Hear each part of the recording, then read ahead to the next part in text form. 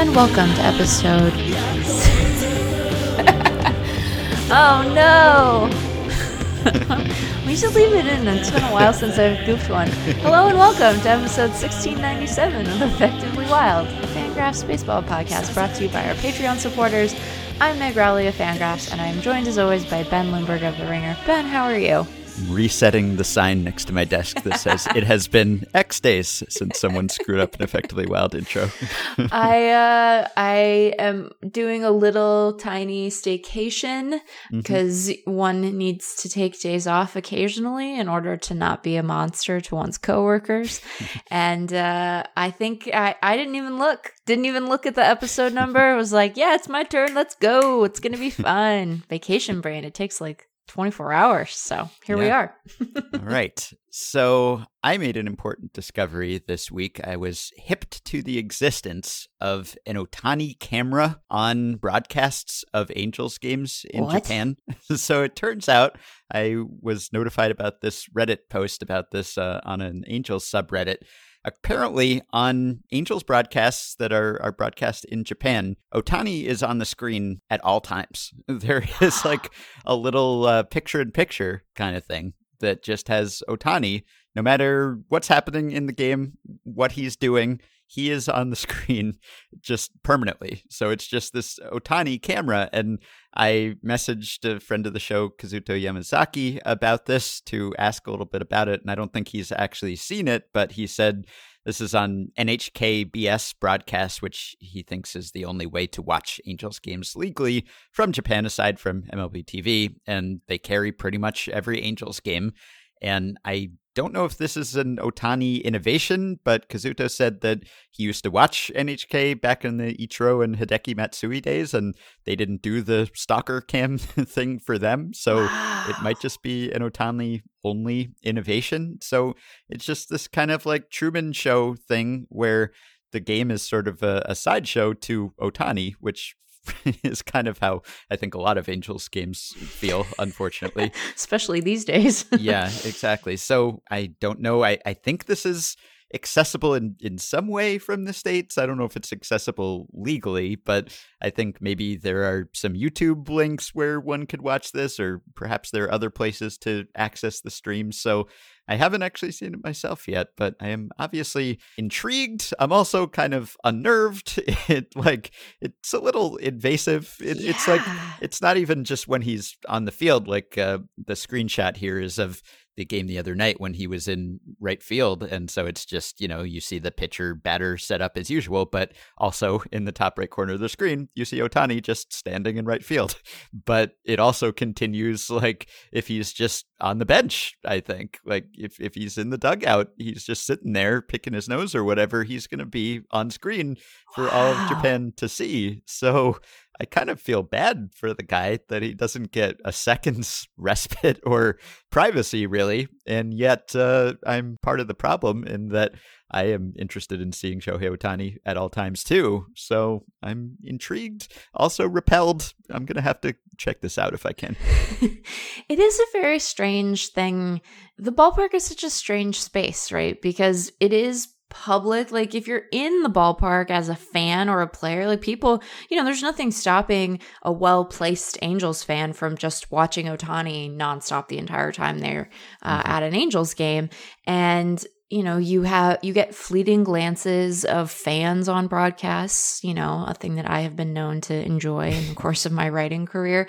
Yeah. And of course, these guys know that they're on camera, but I do think that there's an expectation generally that you're going to have breaks in that action, right? That the action on the field is what's really dictating the focus of the broadcast, and that, when the camera finds, that night's starter in the dugout after he's been pulled, or, finds another guy on the field because there's some intriguing thing that he did in the prior half inning and now he's standing in right. Like, those the narrative of the game and the action of the game kind of dictates when the glance that isn't sustained sort of finds its way to someone else. And so you do have not an expectation of privacy, but an expectation of breaks, and that you're going to have a moment where you can like scratch your butt or pick your nose or whatever. And so, yeah, what an interesting, weird, cool thing. Like, I guess, you know, we've talked about just wanting sustained Ohtani games, so here it is.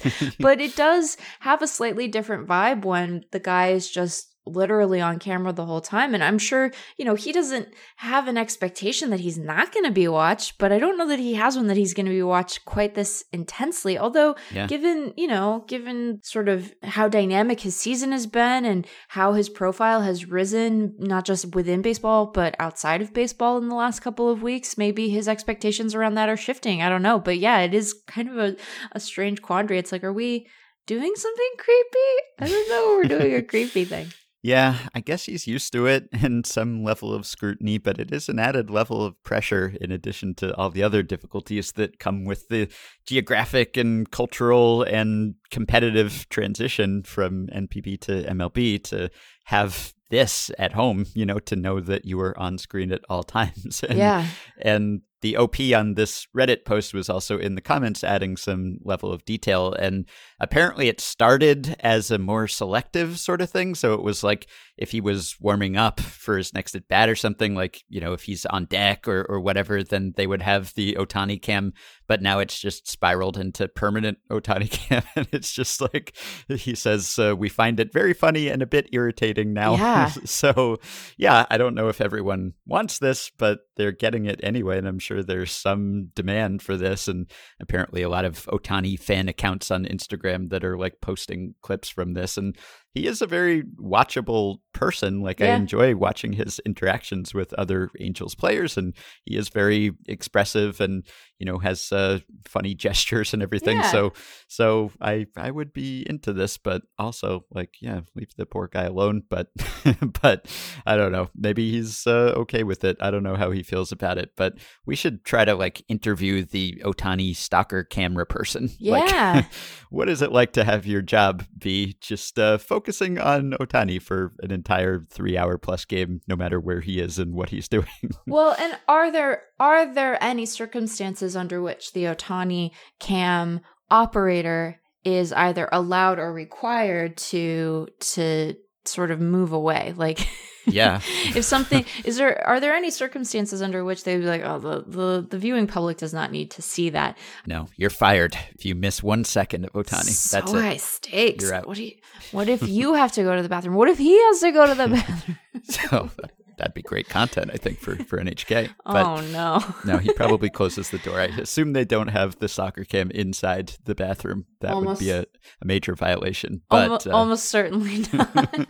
But they must have multiple people on this beat, right? Because they have to get him at every angle. So if you have him, because it's not like in lieu of the regular view, it's just in addition to. And so they must have people who are, I don't know if they're getting the feed from other camera people or whether they have their own camera people for the standard center field view. And then they have to have people who are able to capture him in the dugout, but also in the field and not just on the mound, but also in the outfield. So it's got to be a full setup. So I want to talk to a producer or a camera person who can tell me all about the stalker cam here. Yeah, was there an entire new array of cameras installed at the, what do the Angels call their ballpark? The Big A? Is that what they call it?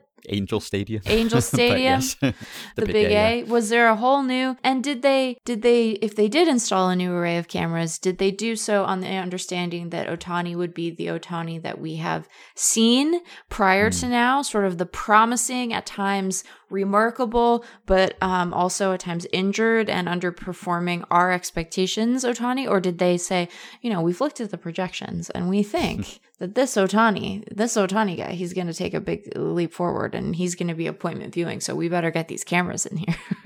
Yeah, it is an extra consideration when you sign a star from another country, from NPB. Like, you know that you are penetrating that market in a way that you wouldn't otherwise, and you're going to have people tuning in to watch all of your games and maybe buying some Angels swag or whatever. So, like, there's an extra kind of marquee value, economic value that probably comes to you from that, and just brand awareness and all of that. But this is very Ohtani specific. So I don't know. No Trout cam, I guess. And unfortunately, he wouldn't be on it much these days anyway. But just wanted to tell everyone that this exists. And if I get more details on how exactly one would access it from the States, I will perhaps relay those. Although I'm wary of feeding into the Ohtani stocking complex. And I don't know if this is a bad thing to be bringing awareness to or not, but obviously in line with our interests here, which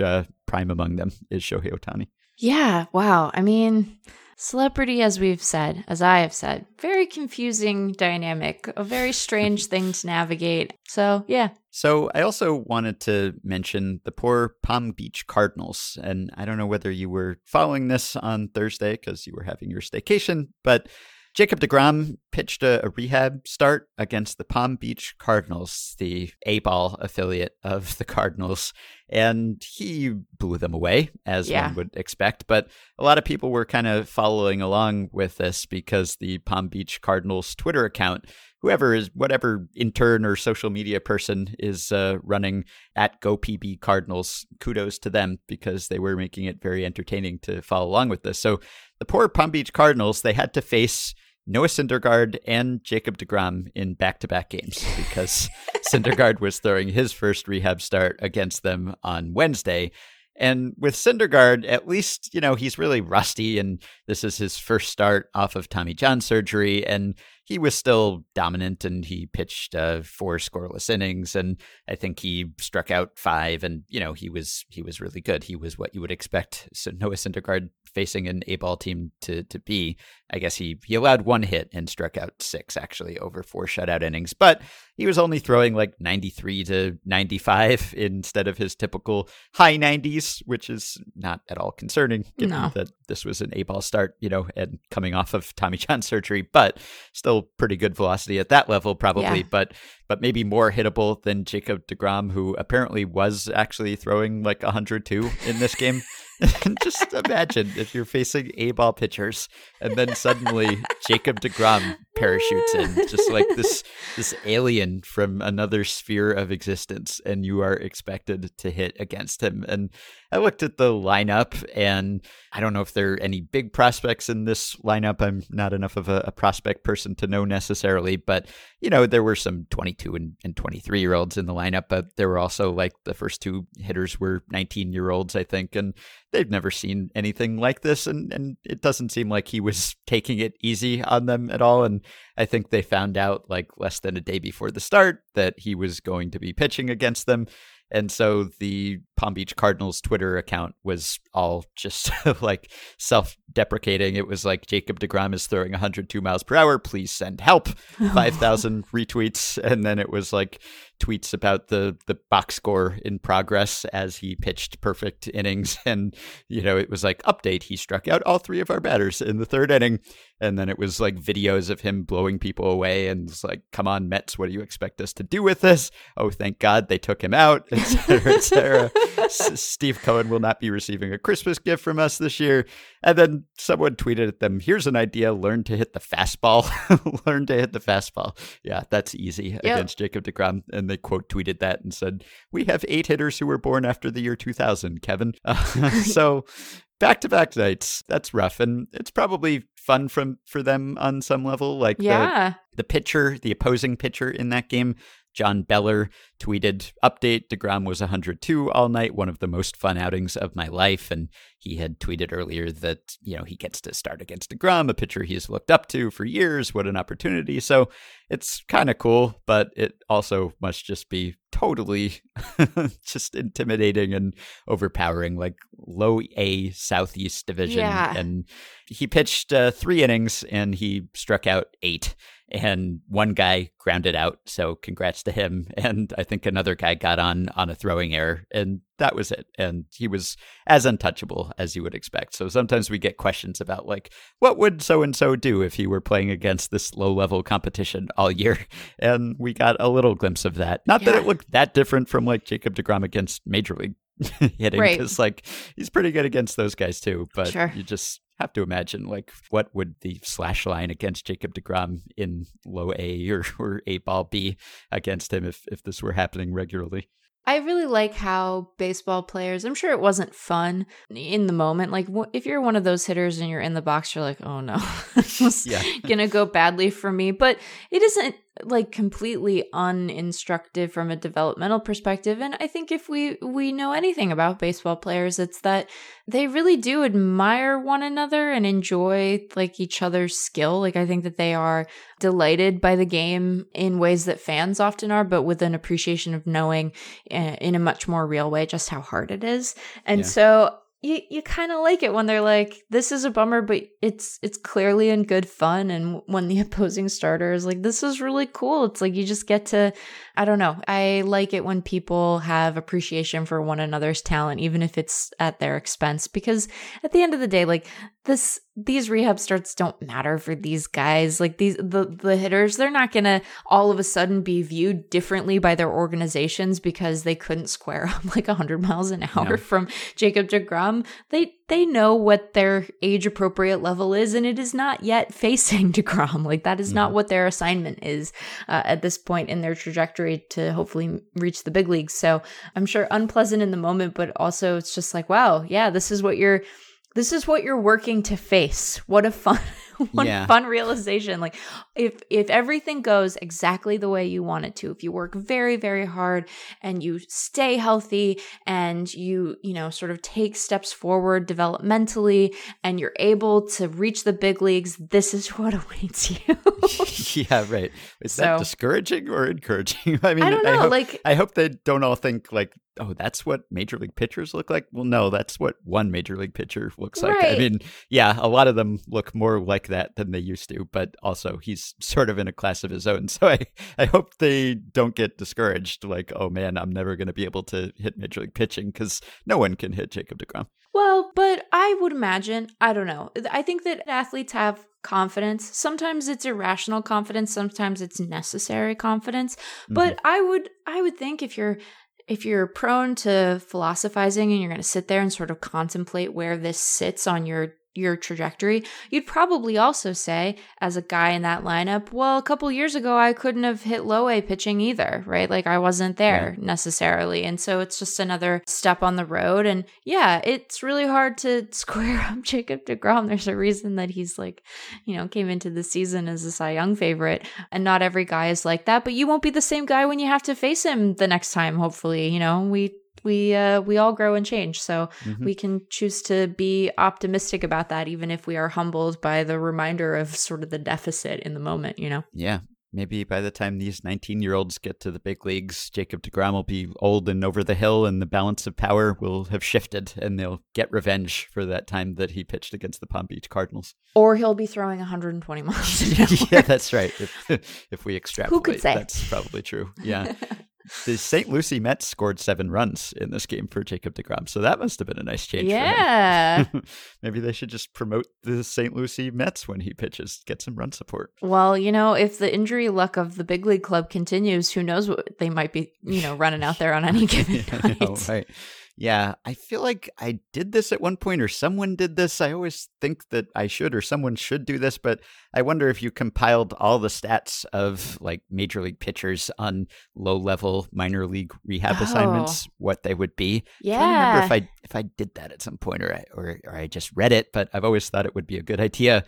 And I don't know whether they would be quite as dominant and overpowering as you would think, because a lot of those guys are in those games because they're injured or they're coming back from injuries or they've had some long layoff like Syndergaard. But in these cases, when you have a mismatch between a major leaguer and an A-ball team, I'd imagine that even if you're a little rusty or not at 100%, you're still going to be blowing those guys away. So I'd be curious, like that would be one way to suss out the difference in quality of competition between those levels. What actually happens when major league pitchers go down there for a day or a week or whatever and get to test themselves against that competition? Because you don't get the opposite all that often. I guess every now and then you get the Rule 5 guy from A-Ball who just shows up in the majors all year, but usually people aren't climbing a few steps in a single bound.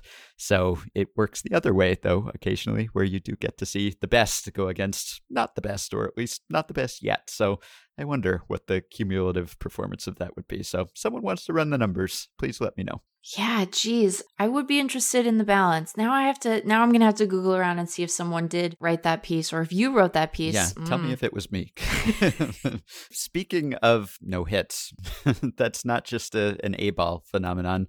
We talked about no-hitters last time, and there was another no-hitter before I could get the episode up. So that's how fast and furious they're coming now. And that might be a little deceptive. Sometimes these things cluster, and then they go away for a while. There's some flukiness and randomness that comes with it, although it's obviously related to the offensive environment. But yeah, right after we wrapped up that conversation, Corey Kluber threw another no-hitter, and I did write an article about the rash of no-hitters and adopted my stance of, yes, give us more no-hitters, all the no-hitters, because I wanted to force some sort of change and make everyone notice that there's an imbalance now that just isn't going to fix itself. So this would be one manifestation of that. But it is striking. It was almost odd on Thursday that we didn't have a no-hitter. It's like, no one threw a no-hitter today? Right. Okay, we're so used to it now. But all of these no-hitters are like great games too. Like there aren't any of the weird wild ones where someone's like walking a ton of guys and getting to the no-hitter, like the AJ Burnett game 20 years ago or Edwin Jackson or whatever. Like all of these no-hitters are, I think, no more than 2 walks, and they're all like, 8 strikeouts or more. And we've had a couple instances where it's either you're one drop third strike away from a perfect game, or you're a hit by pitch away from a perfect game, as Carlos Rodon and Joe Musgrove were, or you're a walk or 2 away. So these are not just no-hitters, but dominant-looking no-hitters where the hitters just didn't even seem to have a chance. And I guess that's partly related to the general dominance of pitching, but I think it's also sort of a selective sample effect where you can't get a no-hitter anymore unless you are so dominant that you're pitch efficient, because otherwise they're going to pull you. You're not going to get the 130, 140 pitch no anymore, both because pitch counts are so much lower now,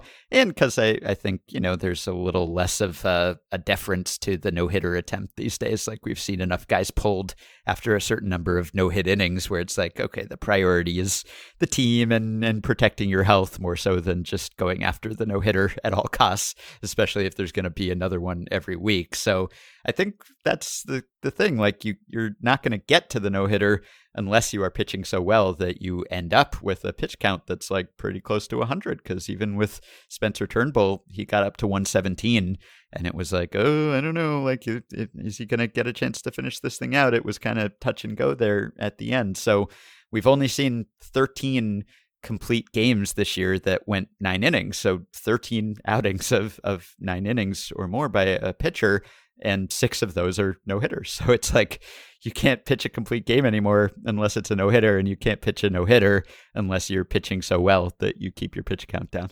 Right. And so you think to yourself, oh, here's a new thing for us to appreciate this. We're sort of in the market for a new way to appreciate the no-hitter, because we have this sense that their frequency is too great and that the novelty of it has sort of worn off, and that makes us suspicious that it is as special as we have previously thought it to be, even though we know that they're still exceedingly rare. They're just less rare than they have been in prior years. And so you're like, oh, is marveling at the efficiency of it going to allow us to appreciate this in a new way?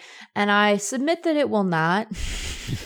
Because I think part of what we worry about is the ultra efficient outing that sort of mows these guys down so quickly, and then baseball is done and we're in Manfred ball and there's no offense and there are dominant pitchers and we will move on. But it is sort of interesting. I do submit, though, that if Wade Miley had needed 160 pitches to throw that no-hitter, they would have let him do it. I think they would have just let him do it. They would have been like, yeah, go ahead. Maybe You're Wade with Miley. Wade Miley, you make an exception. Yeah. Right. But otherwise, yeah, I feel like I've used all my good no-hitter frequency material Yeah. the last time we talked about this. So I don't think that it is less special for the guys, as I said last time. And I do think that these performances are amazing in themselves, even if we separate them from the no-hitter of it all. As you noted, like there's sort of a dearth of complete games otherwise, and these were not weird fluky no-hitters where a bunch of guys got walked and you know, it was otherwise unimpressive, and you just sit there and are like, what defensive marvels allowed them to luck into a no-hitter? No, these really good outings, and we should appreciate them. But I do think that the frequency at least needs to be sporadic enough that I can come up with new material on the podcast. I mean, the Mariners had their graphic of no-hitters, and then they didn't even have time to Photoshop Corey Kluber into this one. They just added a note at the bottom and showed it again on the next night's broadcast, because it's like, what, we're going to keep, you know, at some point, how are you're going to have to, it's going to look like a Zoom call, right? Yeah. You're going to have all the names and faces are going to get smaller and smaller. You're going to be like, who is that? What? Right. So yeah, I don't know. I also think that we should spend a moment noting that while there have been a bunch of no-hitters, and while it does make you nervous about sort of the state of overall offense, we also, if we wanted to sort of maintain our excitement, could just be worried about Cleveland and the Mariners and the Rangers. Yeah, I know. Right. Yeah, part of it is the league offensive environment, and part of it is that Cleveland hasn't seemed to make much of an effort to assemble an offense lately. Right. And I guess you could sort of say Mariners. The same for Seattle. So well. Yeah. So multiple factors here. But that is kind of what I wanted to talk about, is that I wrote this article, and so in my mentions, I was seeing a lot of people go back and forth about the causes of these things. And there's so much blaming the victim, essentially, that goes on now with MLB batters, and like the idea that they could be better, they're just choosing the wrong approach, and there's no two-strike approach, and no one knows how to hit anymore.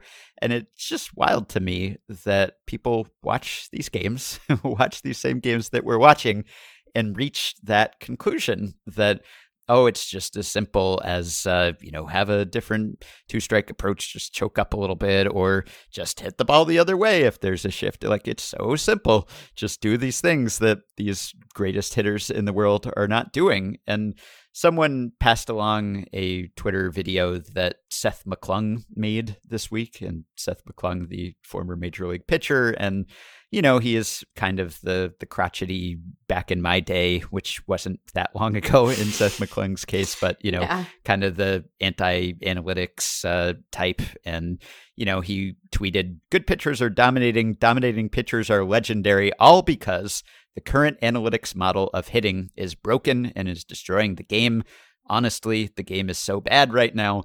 No one knows how to hit or how to act when they do hit." So he kind of threw a, excessive celebration bat flip angle in there too. And, someone tweeted, "Get rid of the shift." And then he tweeted, and this may be controversial, maybe go the other way. So I'm against both sides of that exchange. They're both wrong as far as I'm concerned. But, he was going on about that sort of thing. And someone said, "How do you fix it?" And he says, "Put baseball people back in leadership positions and marginalize the analytics departments. You have guys running teams and running development of the minor leagues who have never played. Get them out. Sure, some guys can be good, but every team shouldn't be that way." So, you've heard that sort of thing before. You have to play the game, and if you haven't played the game, then you're not entitled to weigh in on the game. And he made a video where he went into this at greater length, and I'll link to that for anyone who wants to check it out. And look, like, there are ways in which Seth McClung or any major leaguer knows more about baseball than I do or you do, or has certainly had a different experience of it and is qualified to speak about it in ways that we aren't. But there are also things that, whether because we're familiar with the numbers or we spend a lot of time paying attention to this too, like, we have thoughts that can be valuable here. And so some of what he was saying is, it was kind of, I found it confusing to distill what his message was exactly, because he said some things about pitchers being good and also some things about batters being bad. And he said the pitchers aren't necessarily good right now. Hitters are swinging at absolutely everything. And that was kind of the theme of this video, is that hitters are swinging at everything. And that's the kind of thing that I think you can just kind of disprove by looking at the numbers. Like, we have numbers. Like, you can quibble with advanced defensive stats or whatever if you want, but like, swing rate is not really up for debate. It's just, did the guy swing or not? Or even, are they swinging at pitches inside the strike zone or outside the strike zone? Like, these things are not that debatable, really. And just looking at the numbers from Pitch Info and Fangraphs, like, swing rate is, barely any different from when Seth McClung was in the majors. Like, maybe there's one extra swing per 100 pitches or so relative to like 2008, 2009. And it swings at pitches inside the strike zone too. It's not chases. The chase rate is no higher than it was 15 years ago or whatever. It's, it's the same. It's just there are a few more swings at pitches that would be strikes, which is probably a good thing. So that's not the case. It's not like hitters have entirely lost their plate discipline or something. We can verify that. And he's talking about how you have to eliminate pitches and look for certain pitches and certain counts, and no one's doing that. And it's just harder to do that than it used to be because A, pitchers are tunneling pitches, they're camouflaging the differences between them so you can't necessarily tell what's coming. And B, they're throwing more breaking balls, they're throwing them on all counts. You can't predict what's coming on a hitter's count or a pitcher's count the way you once could. So it's harder to have a plan even, let alone to execute the plan. He was saying there's no skill involved in the game. The game is bad because there's a lack of skill. And to be fair, like, he's not saying that players aren't talented. He said these guys are very talented. They're just not skilled. And that's why former Major League Baseball players think this game sucks. So he's trying to draw a distinction there and saying, like, the raw physical tools are there, but like knowing how to apply them, the fundamentals or whatever, are not there. And like, this is a refrain that every single generation of players has repeated. I mean, you could go back to the 19th century and find people saying, young players these days. I mean, it's the prior generation constant. Said that about his generation. Of course. Yeah. This is not new. This generation will probably say it about the next generation. Yep. And it's not just a baseball phenomenon. Of course, it happens in all industries and walks of life, but it is really notable when you study baseball history and you come across this over and over and over again. It's like, if you're aware that every previous generation of players has said that, like, unless you think players are just progressively getting worse and worse, which clearly is not the case, then you can't all be right about this. So I've been just like, I'm trying to see his side of it and this side of it in general. And I know that like the game is changing pretty rapidly. And even though McClung has not been out of baseball for that long, like, it has changed a lot even since he was pitching in the majors. So I can see how you might kind of think it's the same and then, not realize that these things that are happening are products of like trends that maybe have intensified recently. But, it's not necessarily someone's fault is my take on this. Like, the fact that hitters are striking out a lot, it doesn't mean that hitters are at fault for this or that they're doing something wrong necessarily. Like, it's not necessarily that someone has fallen down on the job here, unless it's, maybe MLB for not intervening and changing the conditions. But like, the conditions are what they are, and players are responding to them and teams are responding to them in ways that I think are rational. And so I don't know that we need to blame anyone in particular or say that it's one side's fault, as much as we just need to point out that like, there are reasons why all of this is happening, and there are reasons why we're seeing so many strikeouts. And it's not that you are bad and you have no skill and no fundamentals. It's just really hard to hit baseballs now. Right. And I think that we've talked about this before. We have our own aesthetic concerns with the way that the game is sort of trending.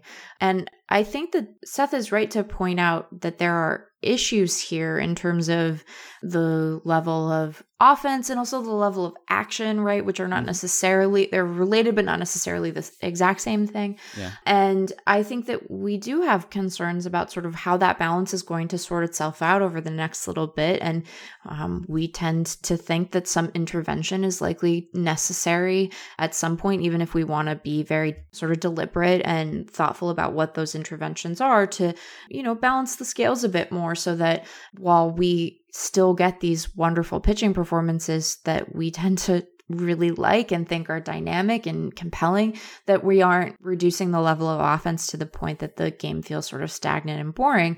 And I think that because that issue is so important, it's part of why I find this perspective frustrating is too strong, but wanting. I think it's really important that we do delve into the information we have to try to more accurately diagnose what is driving those trends so that we might arrest them and sort of counterbalance them in a way that's going to be effective. And I'm skeptical that we'll be able to do that. I mean, I might be skeptical that we'll be able to do that at all.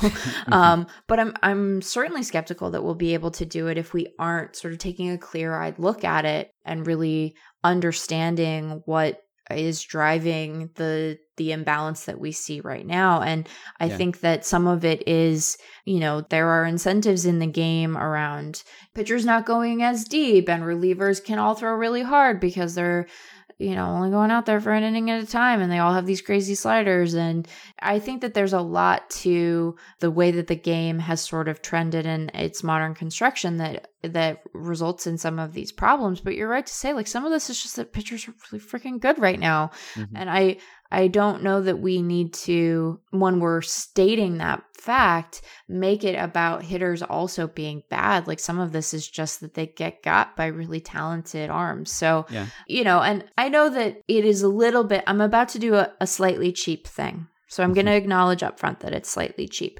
But when you're watching Mike Trout, when you're watching the best player in baseball, who's so typical in everything that he does, and we can definitely extrapolate from his approach at the plate to say that hitters are great because every guy's like him, right? Every single guy. This is why it's a little bit cheap. But, you watch a guy like Trout, or here, let me pick a guy who's also very talented but not as good as Trout. Like, watch the way that Justin Turner adjusts mid at bat to off speed and breaking stuff versus fastballs. And to say that that there isn't skill, right? That these guys don't have a finely honed craft, that they aren't taking information in and trying to make adjustments. I mean, we know that sort of the underlying skills behind pitch recognition and plate discipline can be hard to adjust, but guys do adjust their approach, and some of them do make breakthroughs. And so I just think that we should confront this issue because it is so important, but in a way that's kind of clear-eyed and isn't rejecting the data we have on hand, because I think that data is the way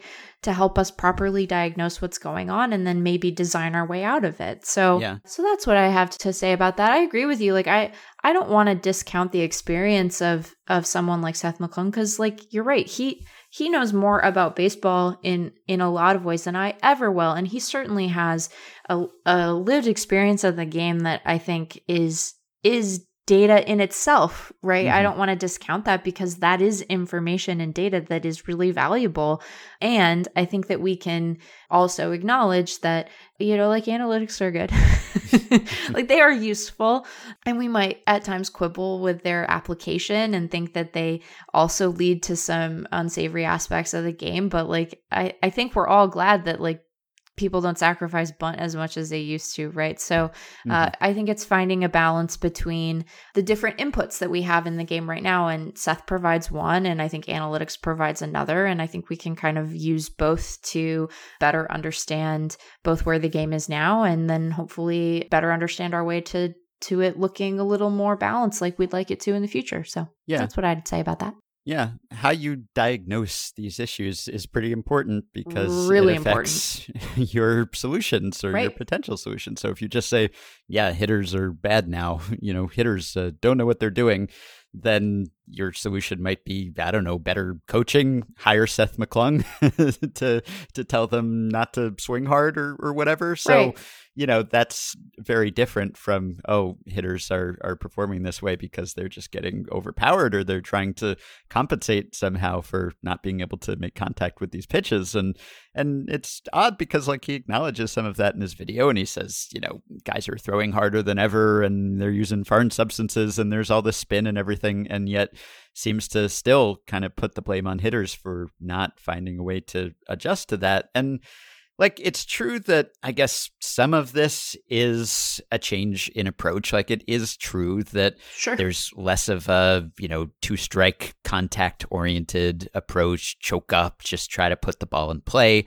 So that is, to some degree, a conscious choice. A lot of it is just like you can't make contact because the pitches are 102 and moving all over the place. So some of it is just, incapable of contact. Some of it is choosing to prioritize power. And that is something that I guess you could say hitters could do something different. And maybe you could pin the blame on analytics for sort of reinforcing the idea that, well, actually hitting home runs is good and just putting the ball in play is sometimes good, but not always good if you're going to ground into a double play or something, or if you're going to hit a bunch of weak grounders instead of hitting a homer every now and then that's worth a lot. So that is true that like there's an analytics component of it, but again, it's sort of like a rational response to the incentives, I think. And I don't know that there's a way to counteract that without changing the conditions. Like, I think hitters on the whole are doing what produces the most runs. And they've done a pretty good job of that with the help of the juiced ball.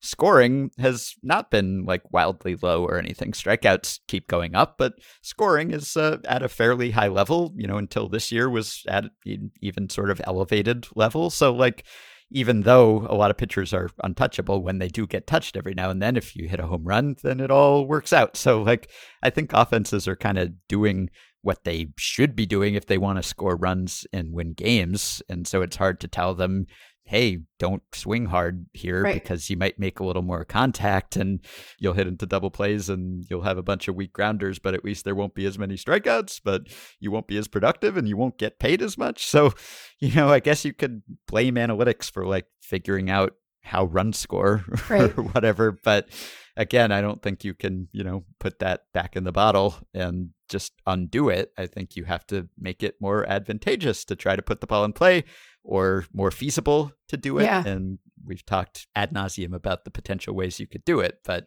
I don't think one of them is just saying, hey, hitters, stop screwing up, get better, be better.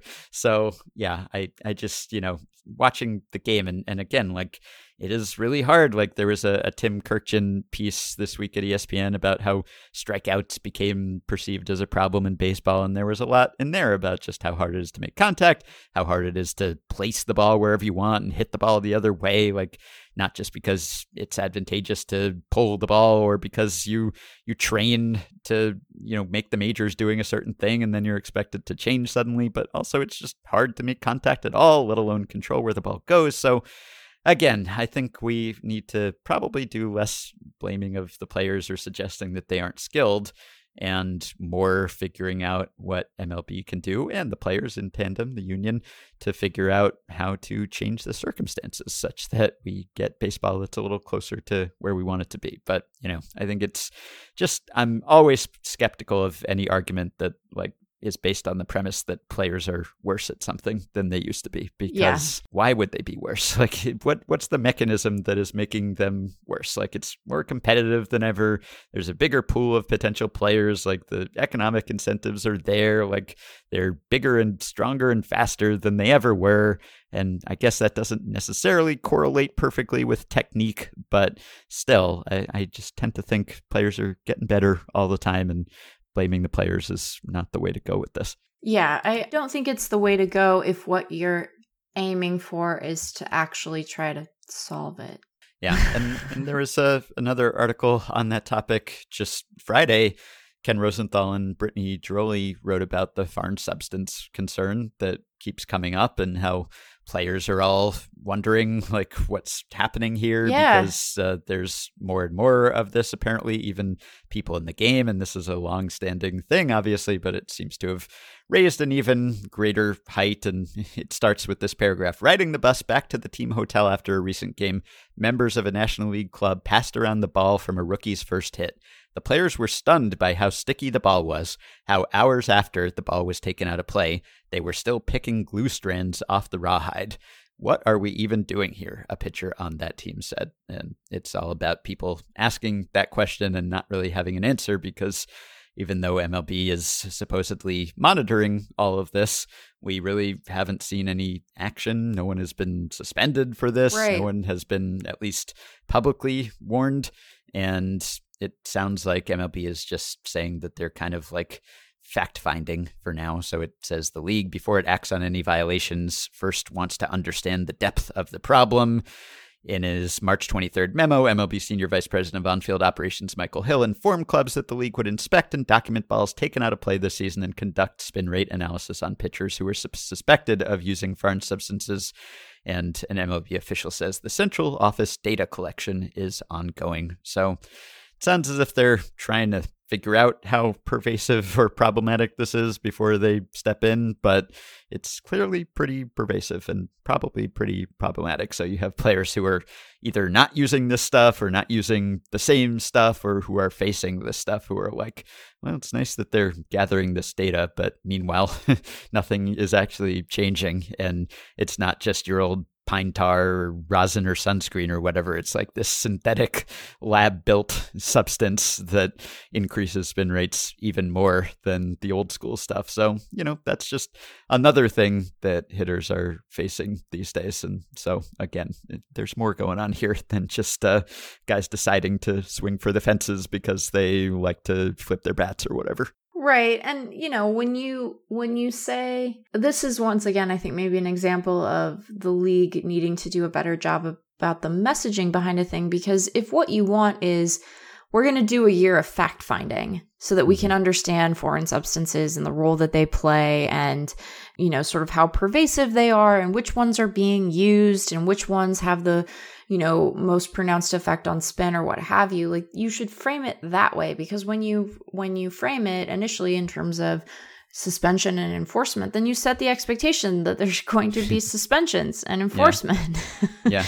And so, I don't know. I think that perhaps some of the messaging around that should have been better. But yeah, you're right to raise that. Like, this is just, there's so many different competing offensive suppressive forces that are in play at any given moment. And so when you take all of them in combination, it's not that surprising that the league is hitting as well, maybe not as poorly as it is. Like, that is still pretty surprising that it is as pronounced a problem as it is, but that there would be sort of a depressed offensive environment is pretty unsurprising. And so, yeah, we can lay the blame at the feet. Many sets of feet. Yeah. What is the expression I want? But you know what I'm trying to say. Mm-hmm. All right. Well, now that we've covered how hard it is to be a major leaguer these days, shall we meet a major leaguer? Meet major leaguers. Meet a major leaguer. I am very eager to meet this nascent major leaguer. It's the thrilling debut of somebody new. Let's meet this mysterious major leaguer. You should go first. Okay. So my major leaguer to meet today is Tommy Nance. Tommy Nance, who just debuted for the Cubs. He is a pitcher. He is one of the pitchers who is making things hard for hitters these days. And Tommy Nance debuted on May 17th, and he has pitched couple times, couple games, 2 1/3 innings, 4 strikeouts already, no hits, no walks. He's been perfect thus far, and he's been pretty impressive, which is maybe sort of surprising given his background, which is atypical. And we always like to talk about the atypical backgrounds on the Meet a Major Leaguer segment. So Tommy Nance is 6'6", 235, went to Santa Clara University, and he is originally from Long Beach, California. And he did not follow the usual path. He was undrafted out of college, and he is an indie ball guy. And I always have a soft spot for indie ball guys. He was pitching in the Frontier League in 2015. That was the summer when Sam and I were running the Stompers. We would have been thrilled to have Tommy Nance on the Stompers, but no major league teams were thrilled to have him at that point. However, he was soon signed by the Cubs from the Windy City's Thunderbolts, and he's been in the Cubs system ever since, and he is now 30 years old. So he is old to debut, but he is pretty impressive, actually. And he had just participated in a combined no-hitter for the Iowa Cubs in a game that was started by Shelby Miller, and his numbers in AAA were pretty impressive. And so the Cubs figured, okay, let's call him up. And he has an extensive injury history. So in high school, he had a stress fracture in his lower back. He had Tommy John surgery after his senior year of college, which I guess was why he went undrafted. And he has had other injuries since. He had a nerve injury in his shoulder in 2017. And so he hasn't pitched much. He pitched like 100 innings or maybe fewer with the Cubs professionally. But it seems like he has suddenly leveled up, and he's got pretty dominant stuff now. And so Eric Longenhagen wrote about him at Fangraphs this week in the Daily Prospect Notes, and I'll read what some of Eric said here. Nance is another indie ball signee who had a velo spike during the off year, and he's referring to Max Bain, another low-level Cubs pitcher who is sort of in the same boat, but he's been very data-centric and kind of, a Rapsodo guy and driveline style training, and he's been documenting all of that as he's gained velocity.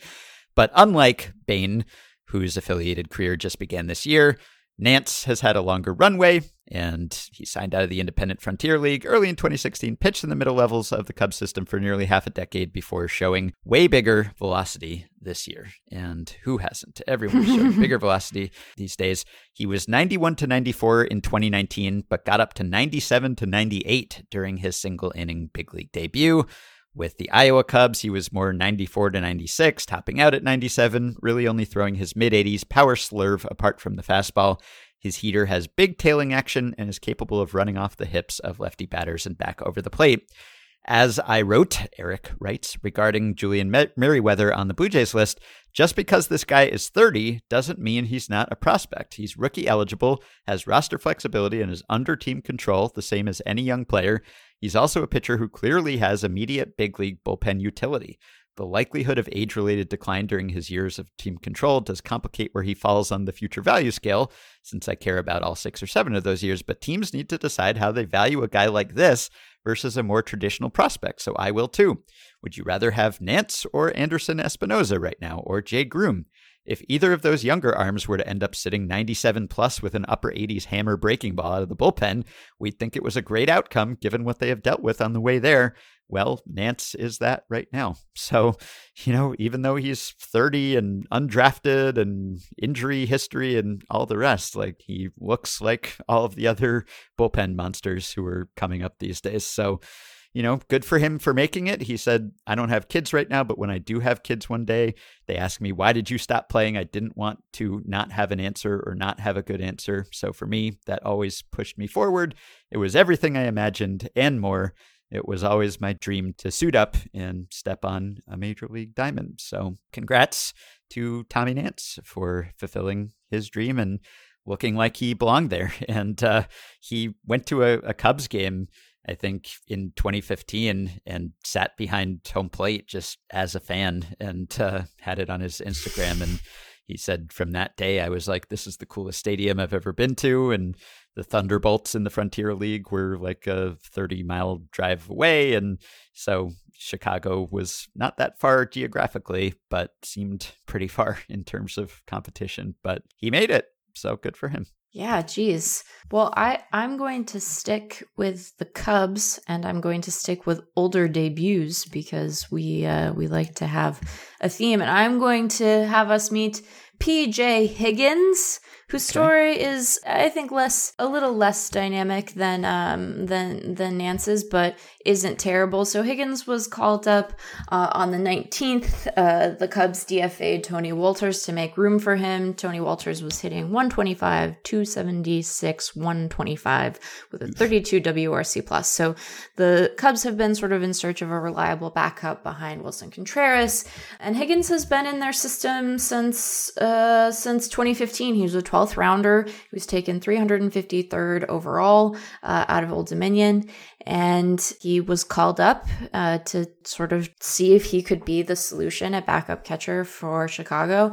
And he ended up playing in that game when Jason Hayward left with left hamstring tightness. So he came in, he ended up playing first base. He did not register a hit that night, but he has been pretty scintillating in the minors so far this year. So mind you, this is 48 plate appearances across 11 games at AAA, but he was hitting .333, .458, .513 with a 165 WRC plus. And, you know, he's a guy who has sort of fallen off of lists. The last prospect list for Chicago that he made was in 2017 when he was an honorable mention. This is at Fangraphs, I should say, where at the time Eric noted a viable but unspectacular defensive catcher with a solid hit tool and exceptional approach. Higgins had nearly as many walks as strikeouts in the Midwest League last year, but was 23, and his complete lack of power has many skeptical about his ability to sustain his walk rate at upper levels. So, you know, things have changed since then. I liked that he's from Wallingford, Connecticut, and, you know, when smaller towns have guys make the majors, it like makes the paper. Yeah. And right. so he made the paper in Wallingford. Wallingford's P.J. Higgins, a Lyman Hall graduate, made his major league debut on Wednesday night. Higgins, a catcher, was called up by the Chicago Cubs on Wednesday and entered the game against the Washington Nationals when Jason Hayward left with hamstring tightness.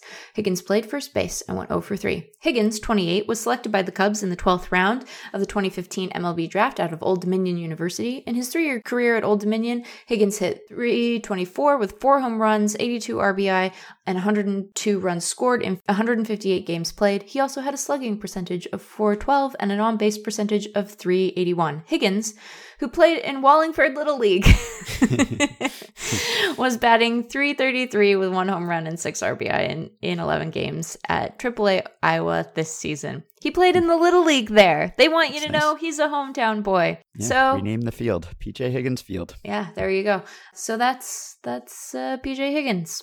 All right. Happy to meet him. And Tommy Nance is happy for him, too. I'm sure he's been retweeting videos about the call-up of Higgins or Higgins' debut. So those guys go back a bit, I'm sure, and have been a battery in the Cubs minor league system. So, all right. Nice for them that they can make their debuts close together. And nice that the Cubs have found some homegrown pitching, I guess, even if it's 30 years old. But that's, I was looking at the Cubs as I was reading about Nance, and they have not had the best pitching this year. Certainly, I was curious about the Cubs rotation coming into this year because we talked about it. It was like out of step with the times. Seth McClung would love the Cubs rotation because it's all, you know, or at least largely guys who were throwing like in the 80s or 90s or whatever. And it was like, can they make this work? And it looks like no, probably not.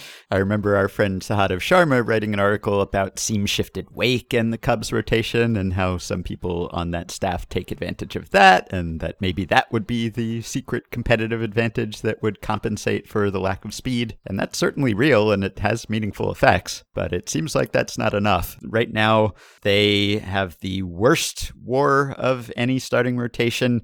In fact, they have a sub-replacement rotation by Fangraphs WAR. They're the only team with that unwanted distinction, a 5+ ERA and a FIP that's even higher. So it hasn't been great. And even the stalwarts, even the guys that they were counting on in that rotation, like Kyle Hendricks, hasn't been his usual self even, and Zach Davies and all of those guys. So yeah, the better members of the rotation, I guess, have been the harder throwing ones and maybe also the surprising ones so far, but has not been a great group. And maybe that's not shocking, but I don't know. Maybe Tommy Nance will help somehow. Yeah, maybe. I mean, if nothing else, it's a great story. So. Mm-hmm. And I never really get tired of just reading major leaguers talking about their big league debuts, even though a lot of them are pretty similar and they just say how special and how wonderful it was. And, you know, maybe when you've heard one, you've heard a lot of them, but still, it's like the culmination of many years of effort and desire. And so when Nance said, when I came up the tunnel and up the stairs and stepped onto the field, it was a whole different atmosphere. I think even more so than when I got the call to go into the game and stepped out of the bullpen. Going through those doors, it's just lights, like lights on me. I can hear the fans behind me calling my name, and I'm jogging out to the mound. it's just an unbelievable experience and atmosphere. And yeah, it's got to be nice. A lot of major leaguers say that they don't really remember their debuts because it's all just a blur, and they were so nervous and so excited and everything. But I hope that they can remember at least parts of it, because it's got to be a cool memory to come back to, especially if you were 30 years old and undrafted and have gone through as many things as he's gone through. So that's one reason why I like this segment, is that I get to read major leaguer after major leaguer talking about like maybe the best day of their lives. We need a debut cam. Oh, yeah. Yeah, that'd be good. Yeah. Well, I guess you kind of get it when they're warming up to come into the game. Maybe that's close enough. Well, plus it's like, I don't know. It's really hard to predict how we're going to feel in big moments. And so maybe you don't want a debut cam more than we already have. Because if it hits you in a way you're not predicting, you maybe want some privacy around that, I suppose. But then it would solve this issue, because it's like, I know you don't remember, but there you are. That's what your face did. Right. Yeah. Yeah, you might be surprised to see what you looked like in that moment. I wonder if PJ Higgins and Tommy Nance will help or hurt the Cubs' attempt to surpass the 85% COVID vaccination threshold, which they have failed to do this far. I don't think they've had any outbreaks or cases lately, so they're taking care, and that's the good news. But Jed Hoyer was speaking about it this week. Cubs president, he said it's disappointing to not be at 85% as a team. We've worked hard to try and convince or educate the people that have been reluctant. We're at a place right now. I'm not going to give up hope we're going to get there. My level of optimism is waning. It is disappointing. There are conveniences that come with getting to 85% as a group, mask wearing, dining, and things like that we would all like to have.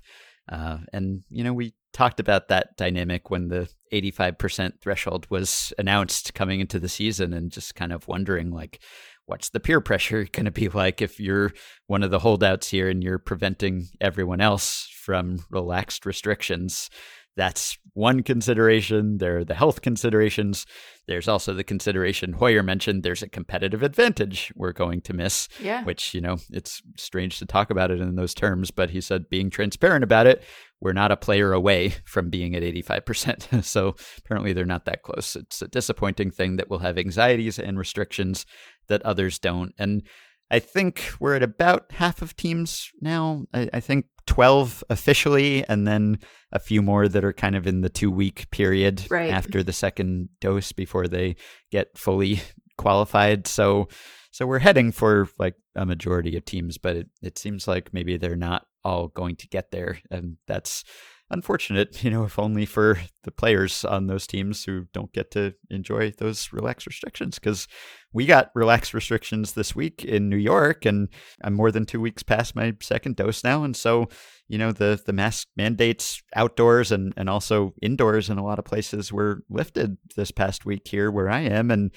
I know there are a lot of people who are still more comfortable wearing masks, and that's perfectly fine. And I've kind of, considered the context when deciding what I'm going to do. And if I'm in some business where it looks like everyone is wearing them, then I'll just do it. Like I don't mind it that much, first of all, and don't want to make anyone uncomfortable or anything. But, while I've been outside and sometimes while I've been indoors, I've not been masked, and it's been nice. Again, not that I ever considered it that huge an imposition, but also it's nice not to wear one if you don't have to. And I've gotten used to seeing my face and other people's faces in contexts where I have not seen faces for quite a while. Yeah. And, it's been nice to like walk out the door without necessarily needing my mask. Like, this week our building relaxed that restriction too, so we can go downstairs without wearing one if we wanted to. And again, kind of taking it on a case-by-case basis, but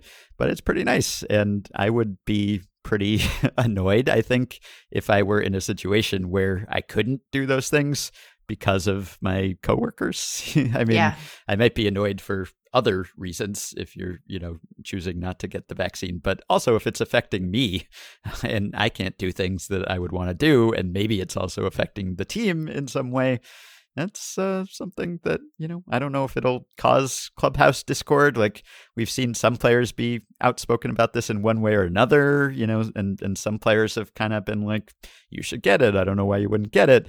We haven't seen anyone, I don't think, like calling out specific players or anything and saying like, I don't know why this guy won't get it or whatever. And, there's the whole like, it's a personal choice kind of, non-comment thing that people who are sort of on both sides of it will say. But, not shocking, just like given the vaccination rates in the country as a whole, given the political leanings of a lot of Major League Baseball players, like, not surprising. But again, I just kind of wondered, because of that peer pressure, interpersonal dynamic of spending so much time with the same people throughout the season.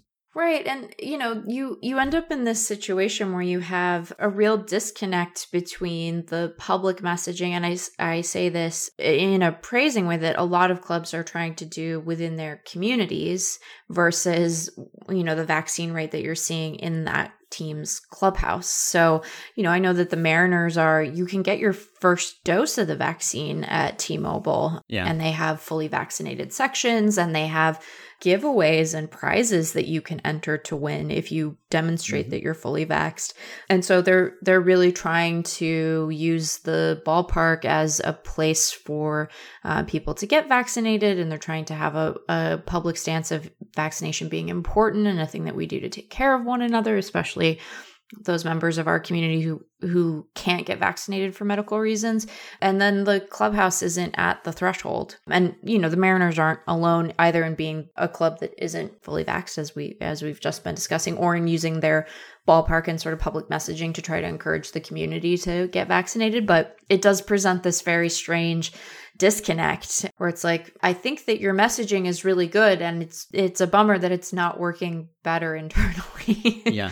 So I know that simply saying go get vaccinated is a simplistic way to phrase it, because people have different access to the vaccine and ability to go do that. And, so I don't want to make it sound easier than it is for some folks, but, if you have the opportunity, you should get vaccinated, I think. So, yeah, I was trying to think of if there's anything teams could do to incentivize players to do this even more, because we have seen like, the COVID vaccine lotteries that some states are doing where it's like, hey, if you get this, you're entered in a sweepstakes to maybe win some money. Like it's weird that we need to give additional incentive to people to get the like free life-saving injection. Like, maybe you shouldn't necessarily need extra incentive, but it does seem like that persuades people who are kind of like, it's not worth it, or it's not worth the hassle. I don't know if you're going to reach anyone who's in the like, I don't want Bill Gates to microchip me camp with the vaccine lottery. But if you're just kind of like, I'll probably be fine, or, it's not easily accessible or whatever, then these extra perks seem to be swaying some people. And I don't know what you could do with baseball players, because if they're in the major leagues, they're making pretty decent money. So I don't know that would help, or like giving them free tickets to the game, or a beer, or whatever various outlets have done. I don't know what you could do. It seems like getting rid of these restrictions would be a pretty good incentive. And that's apparently not sufficient for some teams, and getting the gratitude of your teammates for going along with this, even if you're personally opposed or on the fence for whatever reason. So I don't know what else you could do, really. And Max Scherzer raised an interesting point just on Friday. I think Jesse Doherty wrote about this for the Washington Post, that he thinks the protocol should be updated now that, if you're vaccinated and you're asymptomatic, then maybe you shouldn't have to miss time, which is something that we've seen with some teams that have had people test positive even after being vaccinated, and they don't have symptoms, but they're still kept out of play. And Scherzer said, we've got to update the rules here. We've got to start following the science, listening to what the CDC says, whether this is Union or MLB, the people above us. We've got to update the protocols here. Vaccinated players are testing positive. They are asymptomatic and should be allowed to play, plain and simple. Other guys in our clubhouse are thinking the same way, so that's probably the way we're thinking across the league. Probably a good amount of players want to have that be the case. There's a benefit to taking the vaccine. We got to believe in the science, in that if you're asymptomatic and you're vaccinated, then you can play baseball. The vaccinated players should reap the benefits for doing this. This is what we want. We want our players to be vaccinated. And Scherzer is one of the decision makers among the players in the players' union. So it's notable that he's saying this. He's the Nationals union rep and he's on the executive board. So maybe we'll see something like that happening, like all of the science, as he said, sometimes it's hard to follow the science because the science is always developing as science does. And so it's like, well, if you're asymptomatic, does that mean you can't spread it? And on and on. And as we learn more and more about that, and as more and more players are vaccinated, maybe something like what he's suggesting would make sense at some point. So maybe we'll start to hear more about that too. Yeah, I wonder if we will see the push and pull around that issue, because on the one hand, you're right. Like when you think about the Yankees breakthrough cases, because of how few of the coaches were symptomatic, thankfully, they probably wouldn't have known that they had COVID were they not in MLB's testing protocol at all, right? They just weren't symptomatic. So it does seem like the kind of thing that might be due for a mid-season adjustment, depending on how far along the overall vaccination rate is, which does seem to be quite high among Tier 1 personnel, which we should remind our listeners is more than just the players, right? Tier 1 includes the players and then anyone who's having like necessary close contact with them. So, coaches and trainers and what have you. So, I wonder as that overall rate creeps up, especially among clubs where they have hit the threshold, if we'll see some shifting around of that. And if, having to be tested less frequently or not having to worry about missing time if you test positive but are asymptomatic and have been vaccinated is an additional incentive. But yeah, it is a tricky thing to sort of thread the needle on. What are the actual persuasive incentives beyond, not getting COVID that will send you to the hospital and taking care of your teammates and being able to like have dinner together? What are persuasive incentives to athletes? Because I think they are different than they are for the general population, just given what their financial circumstances are. So that is a tricky bit of design. And of course, you want to balance incentivizing people to get vaccinated with needing to maintain, the appropriate amount of rigor in your health and safety protocols in the meantime. And so it is a tricky thing to get right. But that Scherzer is talking about it, I agree, is significant given the sort of place that he occupies within the union. And I wonder what we will see and if they will shift around. A lot of stuff might change in the second half. Maybe there will be new protocols and a new ball. Who knows? I say that without knowing anything. It's pure speculation on my part. Please don't quote me on it. I'm just wondering if after the All-Star break, they'll be like, I don't know, all the balls went to Colorado and they came back changed. Yeah. Maybe we should use some of those old 2019 balls we have flying around in 2020. Yeah. We ran out of the new ones. They ran out, but we found this box of old ones, and so those are going into circulation. This is part of my theory about why all of the throwback uniforms look the same. It's like, were there just bolts of that baby blue fabric laying around in the 70s? Was that just the color that we produced, and we were like, I guess we're making baseball uniforms out of this because we have so much of it? Yeah. Anyway. Everything was kind of brown and orange in those days, as far as I can tell. But all right. I just wanted to mention, by the way, I just looked up Tommy Nantz's spin rates, and I don't know if Baseball Savant is classifying his breaking balls perfectly because, as Eric said, he has sort of a slurve. But if they are, then his slider ranks 13th among all major leaguers in average spin rate thus far, and his curveball ranks 7th. And both extremely high spin rates and, up there with some real brand names. So tiny sample, obviously, and don't know if the classifications are correct. But yeah, he can spin it, even though he's a 30-year-old rookie. So I guess we can end there and let you get on with your staycation. And a lot of good baseball to watch this weekend. A lot of rivalry series, a lot of good intra-division matchups. Dodgers versus Giants, the two matchups of the teams with the best rotations, according to Fangraphs WAR. I predicted one of those things and not the other so much. But the Giants, the Padres, and the Dodgers have the three best records in the National League. So what we thought was going to be a great two-team race is, in fact, a great three-team race, at least thus far. So that's a lot of fun. Yeah. And, if you are a fan of college bat-to-ball sports, we have the last little bit of the regular season for college baseball, and the softball tournament, I think, is underway. So there's also some good amateur ball to be watching. if you're into that sort of thing. I'm going to make you talk about it at some point, Ben. I'm sorry, but it's just tournament time is soon. So tournaments, we're going to have to talk about it. I promise we'll only do it in one episode. All right. I look forward to that. And there's always the Ohtani Stalker Cam if you're looking for something else to watch. So, oh, boy. All right. Well, just after we finished recording, I got a press release with some updated COVID numbers from MLB and the MLBPA, who announced that 14 clubs have now reached the threshold of 85% or more of their Tier 1 individuals being considered fully vaccinated. An additional 2 clubs have reached the threshold of 85% or more, getting their final dose of a COVID-19 vaccine. So it's about to be a majority. And the press release also says, as of today, 84.4% of all Tier 1 individuals are considered partially or fully vaccinated.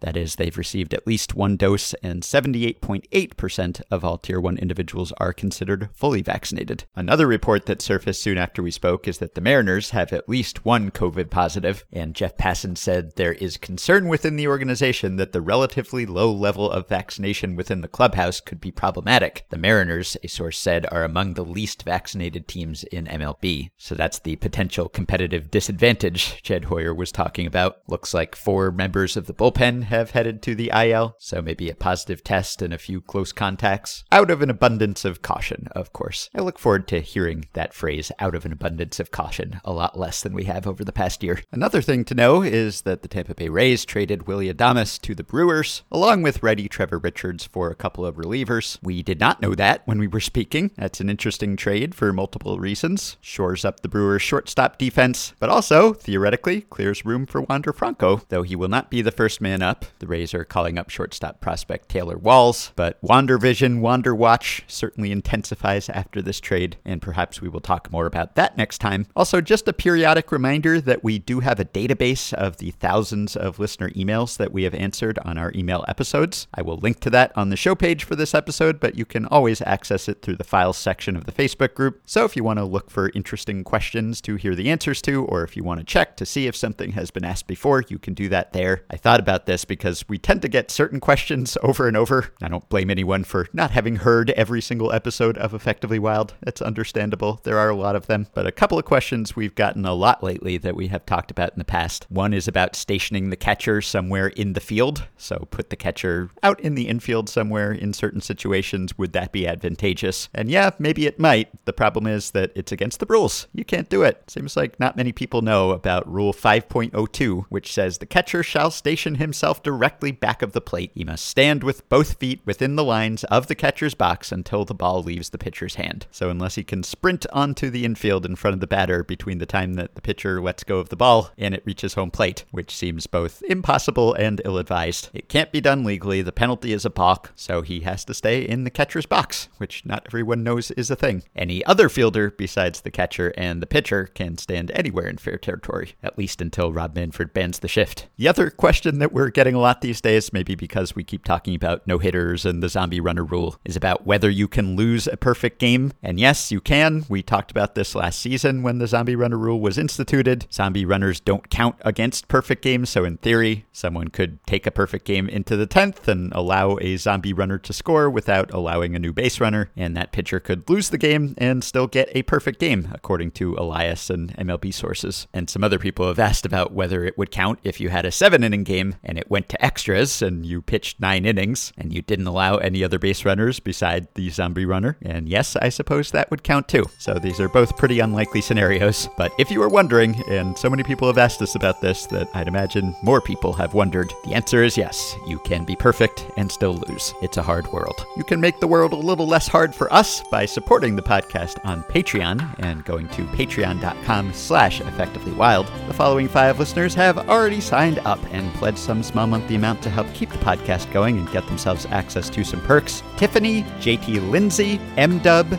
Keith Friedman, and Noah Rothman. Thanks to all of you. You can join our Facebook group at facebook.com/group/effectivelywild. You can rate, review, and subscribe to Effectively Wild on iTunes and Spotify and other podcast platforms. Keep your questions and comments for me and Meg coming via email at podcast@fangraphs.com or via the Patreon messaging system if you are a supporter. Thanks to Dylan Higgins for his editing assistance. Thank you for listening today and this week. That will do it for us. We hope you have a wonderful weekend, and we will be back to talk to you early next week. Don't blame them.